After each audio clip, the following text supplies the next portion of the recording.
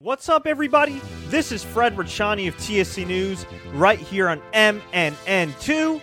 We are happy to bring you part 2 of our interview with actor, fighter, wrestler, author, and mocapper Paul the Mauler Lazenby. He's going to talk about everything going on in pro wrestling, the hot button topics, plus his own career, working with The Miz in the Marine series, doing Gears of War, writing When We Were Bouncers, and much, much more. But before that, a follow-up on a major story we talked about a few weeks ago, Ring of Honor and WWE.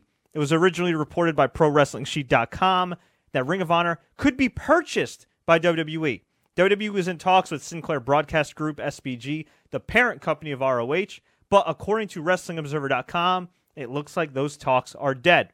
Now, WWE could license Ring of Honor footage for the network, which would make sense because they have a very popular streaming service.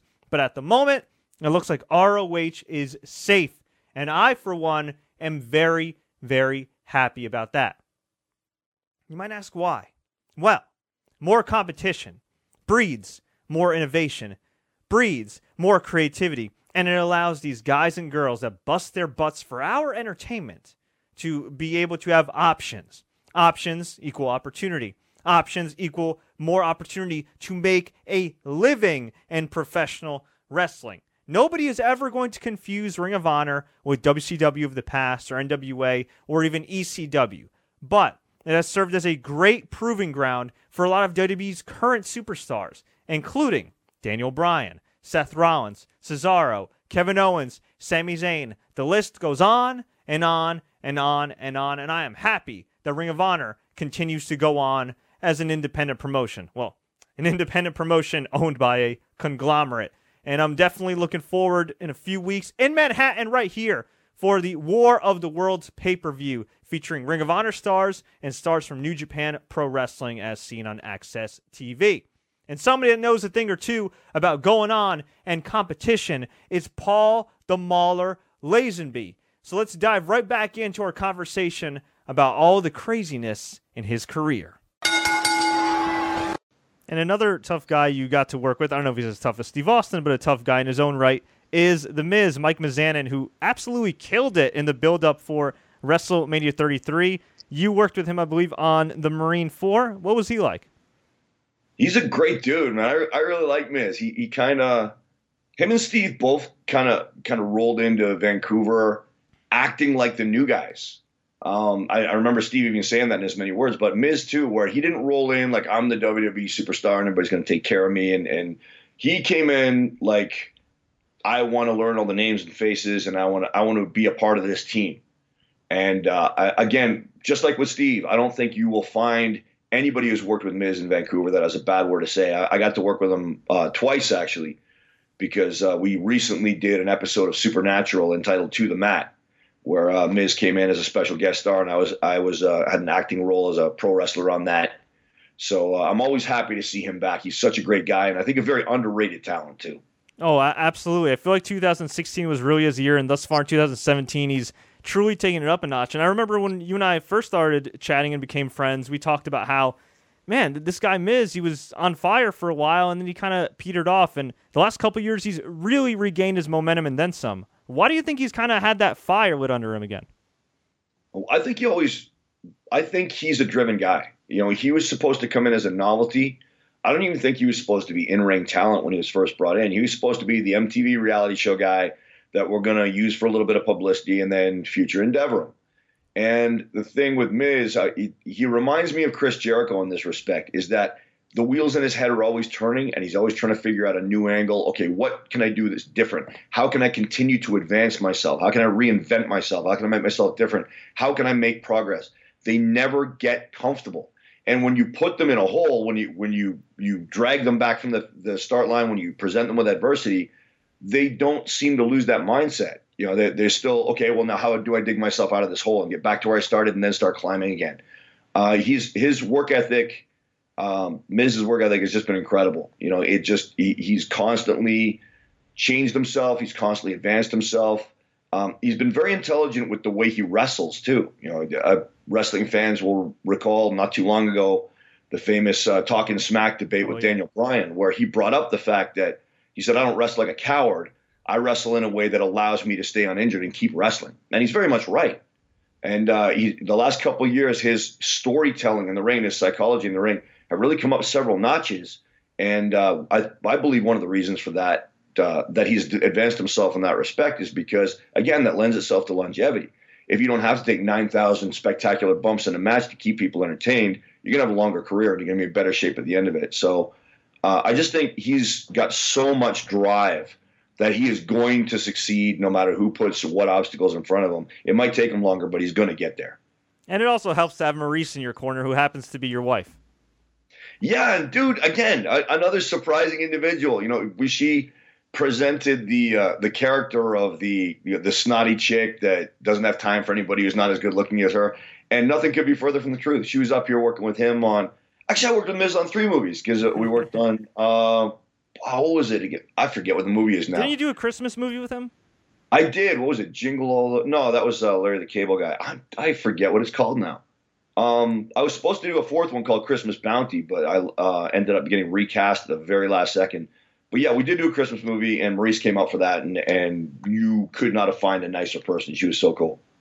Awesome, man. Speaking of cool, you play another cool guy. You actually do all of his crazy cool animations. We're talking about the legendary character in Gears of War, Marcus Phoenix. You've been doing all kinds of motion capturing and stunts, not just for movies, but for video games for a long time. How'd you get hooked up with Gears of War? Gears of War came along because a good friend of mine, Rob Hader, who he's actually a World Stunt Award recipient for one of the most brutal car hits I've ever seen in my life. I have no idea how he didn't die. It was for I Love You, Beth Cooper.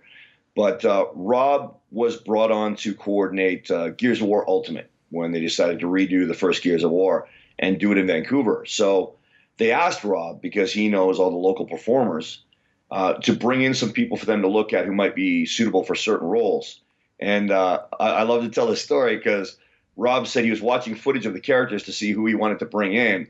And he looked at some footage of Marcus Phoenix, and they just close up on his face. And Marcus is looking down, and he goes,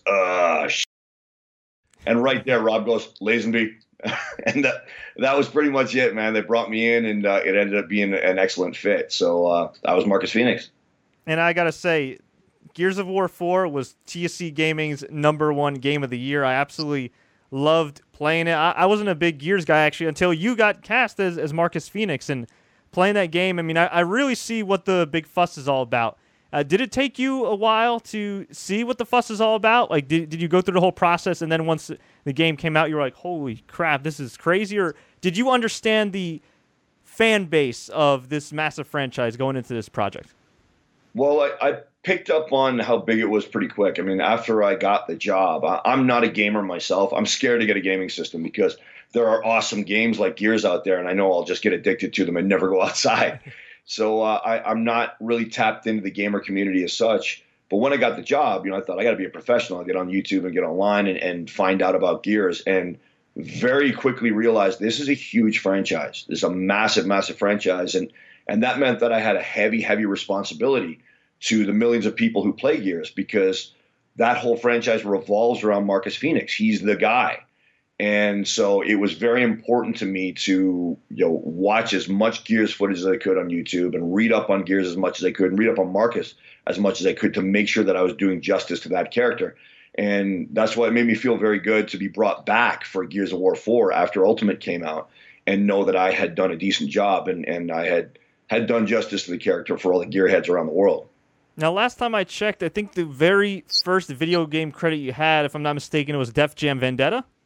No, it was Marvel Nemesis Rise of the Imperfects. Wow. But that may have been released after Def Jam Vendetta. We shot Marvel Nemesis, I believe, in 2002.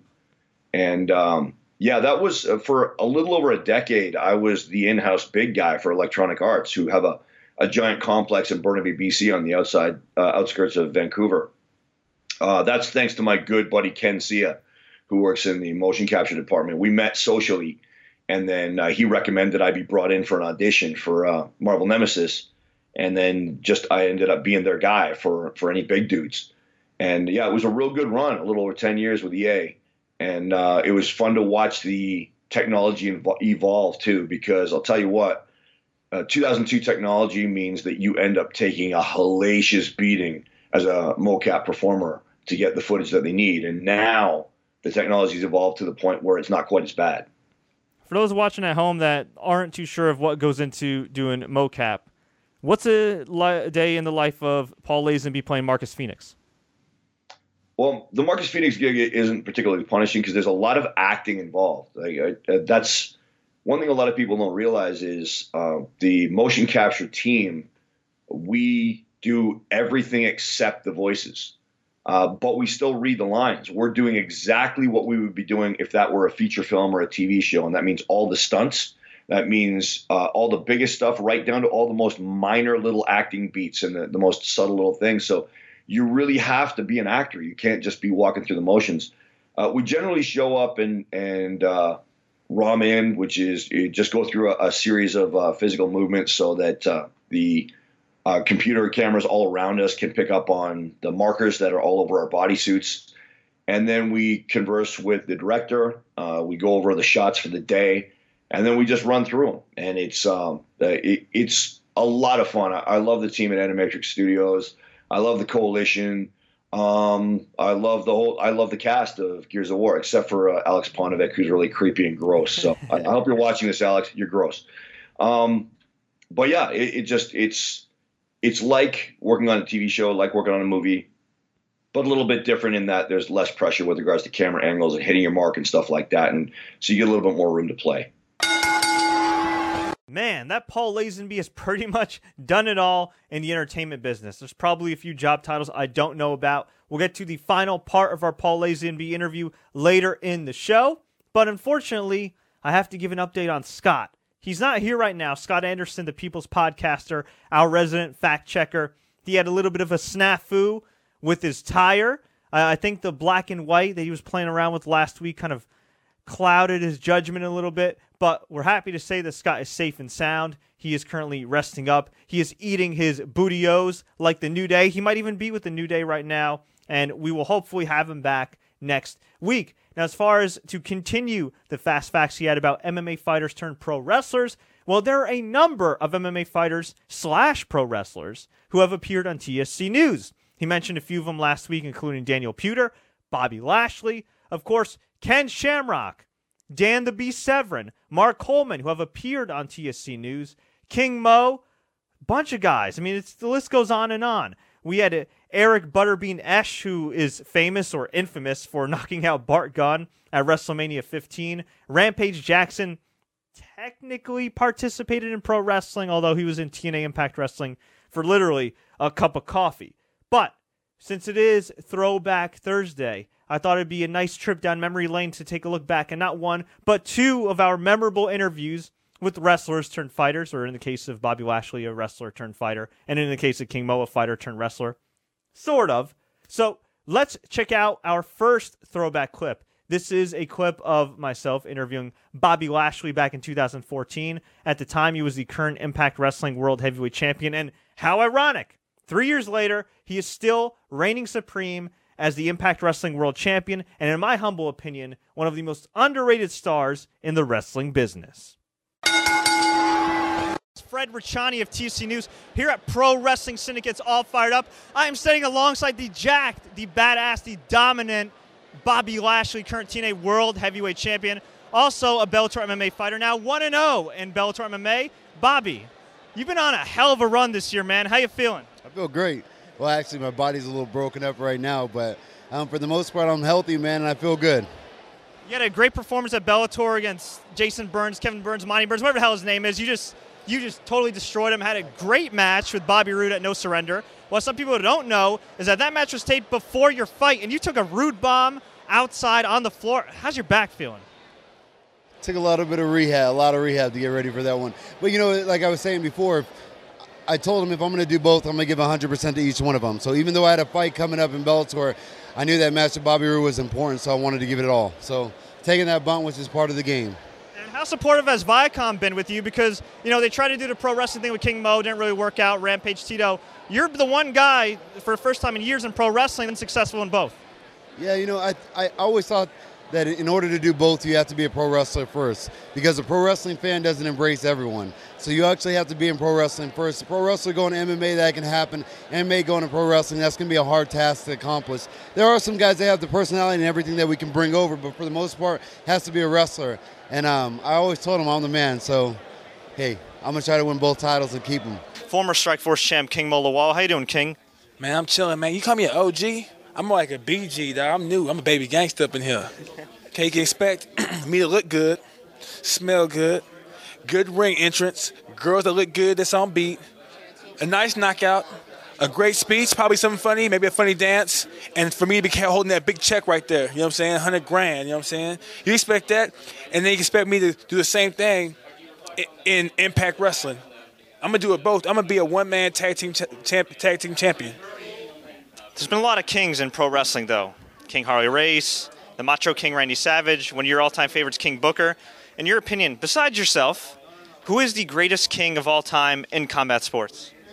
In combat sports? You talking about or pro wrestling or combat sports? I guess pro wrestling and MMA. Well, I guess you're the only king in MMA, so pro wrestling. Okay, pro wrestling, either Harley Race and Booker T, King Book. Care to elaborate on why? Because I'm sure Jerry Lawler is watching this and highly offended. Jerry Lawler went hard, but Harley Race was just a beast, man. You know what I'm saying? I remember watching him. He was a beast. And then King Book, I love Booker T when he was with the Harlem Heat, so I'm biased towards him anyway, so I'm going to pick him in any question. Can you do a spin-a-rooney? I can't do a spin-a-rooney, but I can do that. But I can hit the Alex Wright dance. You know what I'm saying? I'm going to do that later. Can you do that, the Alex Wright dance right now? I'll do it with you. Just show me how to do it. All right. Yeah, and the Dusty Rose, but I'm gonna say that for later because Dusty Rose was raw too. And I'm holding auditions for a new Sapphire. You remember Sapphire, right? I remember Sapphire. Yeah. Are you gonna be turning off the shirt like Hulk Hogan? Nah, man, that's played out, dog. You know, only Hulk Hogan can do that. I can't. I'll never do that. Well, I hope you enjoyed those throwback clips. Now back to our interview with Paul the Mauler Lazenby. Paul, there's a bit of a mystery here. We've talked about it in the past. The last time I saw you at UFC in Cleveland, I swear a bunch of people have gone up to me that know we're friends and say, I saw Paul in Deadpool. I saw Paul in Deadpool. And then I saw you in Cleveland, and you're like, I was in Deadpool, but not really. Can you explain the mystery of your cameo appearance in Deadpool? Yeah, I was cast as a flight deck guard. There's a humorous scene, a short humorous scene that was supposed to revolve around me. And I ended up spending 4 days on set, and they never got around to shooting it. And the only reason I ever even got into camera is because there's one scene where there are soldiers leaning over the side of a shipping container that they're standing on the top of, and they're firing down toward the ground, trying to kill Deadpool. And they needed an extra guy, so the stunt coordinator just came up and put a machine gun in my hands and said, get up there and fire this. But I wasn't even supposed to be that guy. So in Deadpool, you will have seen me there, but you won't know it's me because you just see the back of my head and I'm wearing a helmet and a mask. So I do show up in the credits as flight deck guard, and I was cast as flight deck guard, but unfortunately that dude never really made it to the final cut. Well, hopefully we'll get justice for that guy, maybe in Deadpool 2. Hey, they're more than welcome to call me anytime they want, man. I was so ecstatic to hear that they were coming up here. It's so busy in town, I was wondering if they're going to get a studio space, but it looks like they're coming, and yeah, they can call me anytime they want. I was so happy to be on Deadpool 1, and I would come back in a second for number 2. Awesome. Now, in addition to being a wrestler, actor, stuntman, mocap, you name it, you're also an author, the author of When We Were Bouncers, various stories from different celebrities about their times as bouncers, many former WWE pro wrestlers, UFC fighters, a little bit of everything in between. How'd that concept come about, and can you tell us about the sequel? Yeah, it was a few years ago, and actually in a sideways way, I kind of owe a very corrupt, in my opinion, allegedly corrupt, I'll put that so I don't get sued, politician by the name of Christy Clark for the entire idea, because we went through a very bad drought in the film and TV business around 2012. There were people actually losing their houses. That's how dry the business was back then. And I started thinking, our business is probably going to die because our premier, which is the Canadian equivalent of a governor, was to appear, to my judgment anyway, it looked to me like she was trying to choke the business out Like she was actually refusing to help it and even taking measures that I thought were damaging the business and making it less likely it was going to be able to rebound. So I started looking at what I'm going to do. I mean, okay, if this business goes under, I don't have a huge amount of contacts in Toronto or LA. I might be able to get some work there, but how am I going to make a living? And then an old idea that I kind of tucked away in the back of my head 2 or 3 years previously came up again, which was I spent about 20 years bouncing, and it occurred to me that bouncers have insane, crazy-ass stories, and yet no bouncer book has ever really been successful, and usually projects that focus on bouncers aren't successful. And I realized that it's because most people have negative associations with bouncers, the way many people do with cops. You know, the bouncer is usually somebody that is telling you can't do something or punching you in your face or whatever. So I thought on it a bit further and realized, well, I know a lot of famous people, you know, through pro wrestling, through MMA, through film and TV. So I know a lot of them would have been bouncers. In fact, I knew for a fact that some of them were. And that was the hook, is that this book is going to be about people who've gone on and become famous and successful in their chosen field of endeavor, reminiscing about their days when they were climbing the ladder of success, working as bouncers. And the original conception was as a TV series, but while I was learning how to pitch it or figuring out how to go about doing that, I decided to get a book out there as well to get the idea out and start spreading it around. It's Roots of Fight. You've been working with them for a number of years. I just saw online, it looked like they have this badass Andre the Giant collection. Can you tell us a little bit about it? Yes, I finally can, man. I'm very lucky. I've been working with the Roots of Fight company, I think, since they were about a year old, maybe a little bit older. But Jesse Katz, who's one of the co-owners of Roots of Fight and co-founders, along with Richard Lawley, a name you don't hear often enough because he does all the Roots of Fight designs. Rich is amazing. But Jesse is kind enough to kind of include me on their future plans when they've always got future plans. So I think it was about a year ago, you know, I had been bugging him. I had been in his ear about doing something about wrestling. And he said, okay, look, you know, we're starting to put some ideas together for Roots of Wrestling. And then a few months ago, he showed me the Andre the Giant design, you know, and so it's been so tough for me not to talk about it. And I'm so happy it's finally out. And believe me, guys, this is just the start of Roots of Wrestling is the Andre the Giant product. There are more designs in the chamber ready to be fired, and then there's more on the way because I know that I'm on Jesse all the time, putting names in his ear about who he should do next. You're also a contributor to Killing the Town, a very popular podcast with Cyrus the Virus and former WCW and WWE superstar Lance Storm, who is an amazing trainer. He's trained so many people from the likes of Emma, Dolph Ziggler, Billy Kay, Peyton Royce, Tyler Breeze, you name it. I mean, there's just so many. Like a list and Paul Lazenby. And Paul Lazenby. That's what I want to talk to you about. Because while you are a contributor to Lance's awesome podcast, you are also technically the first official trainee of the Storm Wrestling Academy. Can you tell us about that?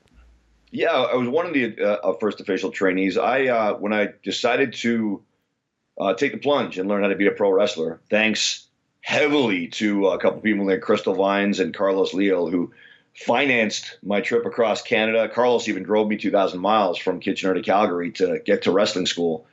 But when I got there, you know, I had signed up for the Hart Brothers Pro Wrestling Camp in Calgary. And that year, the instructors were two guys who had taken the previous year's course, which means they were still within their rookie year. But lucky for me, they both ended up being extremely quick studies. And that, of course, was Lance Storm, and his assistant was Chris Jericho. Wow. So that was my induction into the world of pro wrestling, was training with those two guys. And I'm very proud to say that I was a graduate, and I believe the top student of the first class that Lance Storm ever taught. This is a bit of a loaded question, but I'm going to ask it anyway. Is Roman Reigns the guy? Well, he is because the company wants him to be. You know, that's a good example right there. Is I think if Roman Reigns came up in the Attitude Era, he would be in much better stead with the wrestling fans. But because there's no viable competition now, WWE could afford to go, well, we'll do what we want to do with Roman. We're not going to listen to the fans as such, and they'll take him. You know, when the fans wanted him pushed, he wasn't getting pushed. And then they decided, okay, well, now we're going to push him, and they're cramming him down his throat after the fans stopped liking him. And then they were giving him horrible stuff, the scripted promos that he had to do. And yeah, it just, I don't think he's the guy in the way that, say, Daniel Bryan was the guy, or Steve Austin or The Rock were the guy. but he's definitely the top guy on the roster, and he's a dude that has everything that the guy should have. I think he's just been hamstrung by the way he's been handled by the company. I don't think there's any fault at all in his work ethic, his talent, his look. He's got the whole package. He's got the attitude. He's got everything. I just think he's been mishandled. Now, before we let you go, what's the best piece of advice you could give somebody that's looking to have success in show business or in any walk of life? Don't quit. It's I got into show business extremely late. I mean, I was 32 years old when I got in.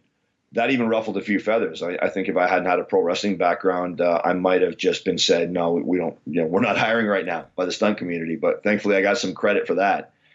But that's the main thing. Do not quit. I mean, I talked about finding out, in 2003, I think, I'm doing really well. For the first time in my life, I got a lot of money in the bank.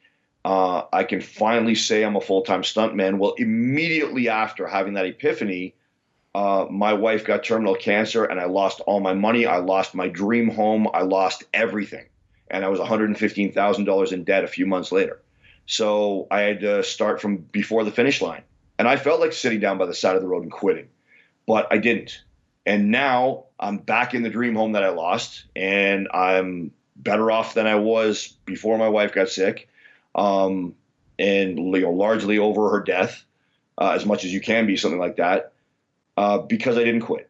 Because even on the days when it felt like I could barely get out of bed, well, then fine. Just put one foot in front of the other and take it at your own pace. If that pace is 1 inch at a time, keep doing it and don't quit. And it's a very flippant thing to say time heals all wounds and it'll get better. And, people come at you from all angles when tragedy hits or when hardship hits with these sympathy card platitudes. And it's disgusting to me. But at the same time, that idea, just hold it in your head, is that it's going to suck right now. And it's going to suck tomorrow. And it's going to suck next week and next month. But there will come a day where it doesn't suck anymore, or at least when it's not sucking as badly and you can deal with it a lot better. And I'm living proof of that. I never thought I'd be back where I am now. I'm better off than I ever was. So don't quit, period. Wow, I had a great time chatting with my old friend Paul the Mauler Lazenby. I hope you enjoyed the chat as much as I did. Folks, if you want to see more, please log on to youtube.com/The Sports Courier. Click the subscribe button. You can also follow us on Twitter @Sports Courier, Instagram @TSC News, Facebook.com/The Sports Courier. You can also catch the podcast on SoundCloud.com/TSC News, iTunes, Stitcher, Google Play, you name it, we got it. Thanks so much for the time. Until next time, everybody, same time, same place, next week, MNN2. As always, enjoy the matches.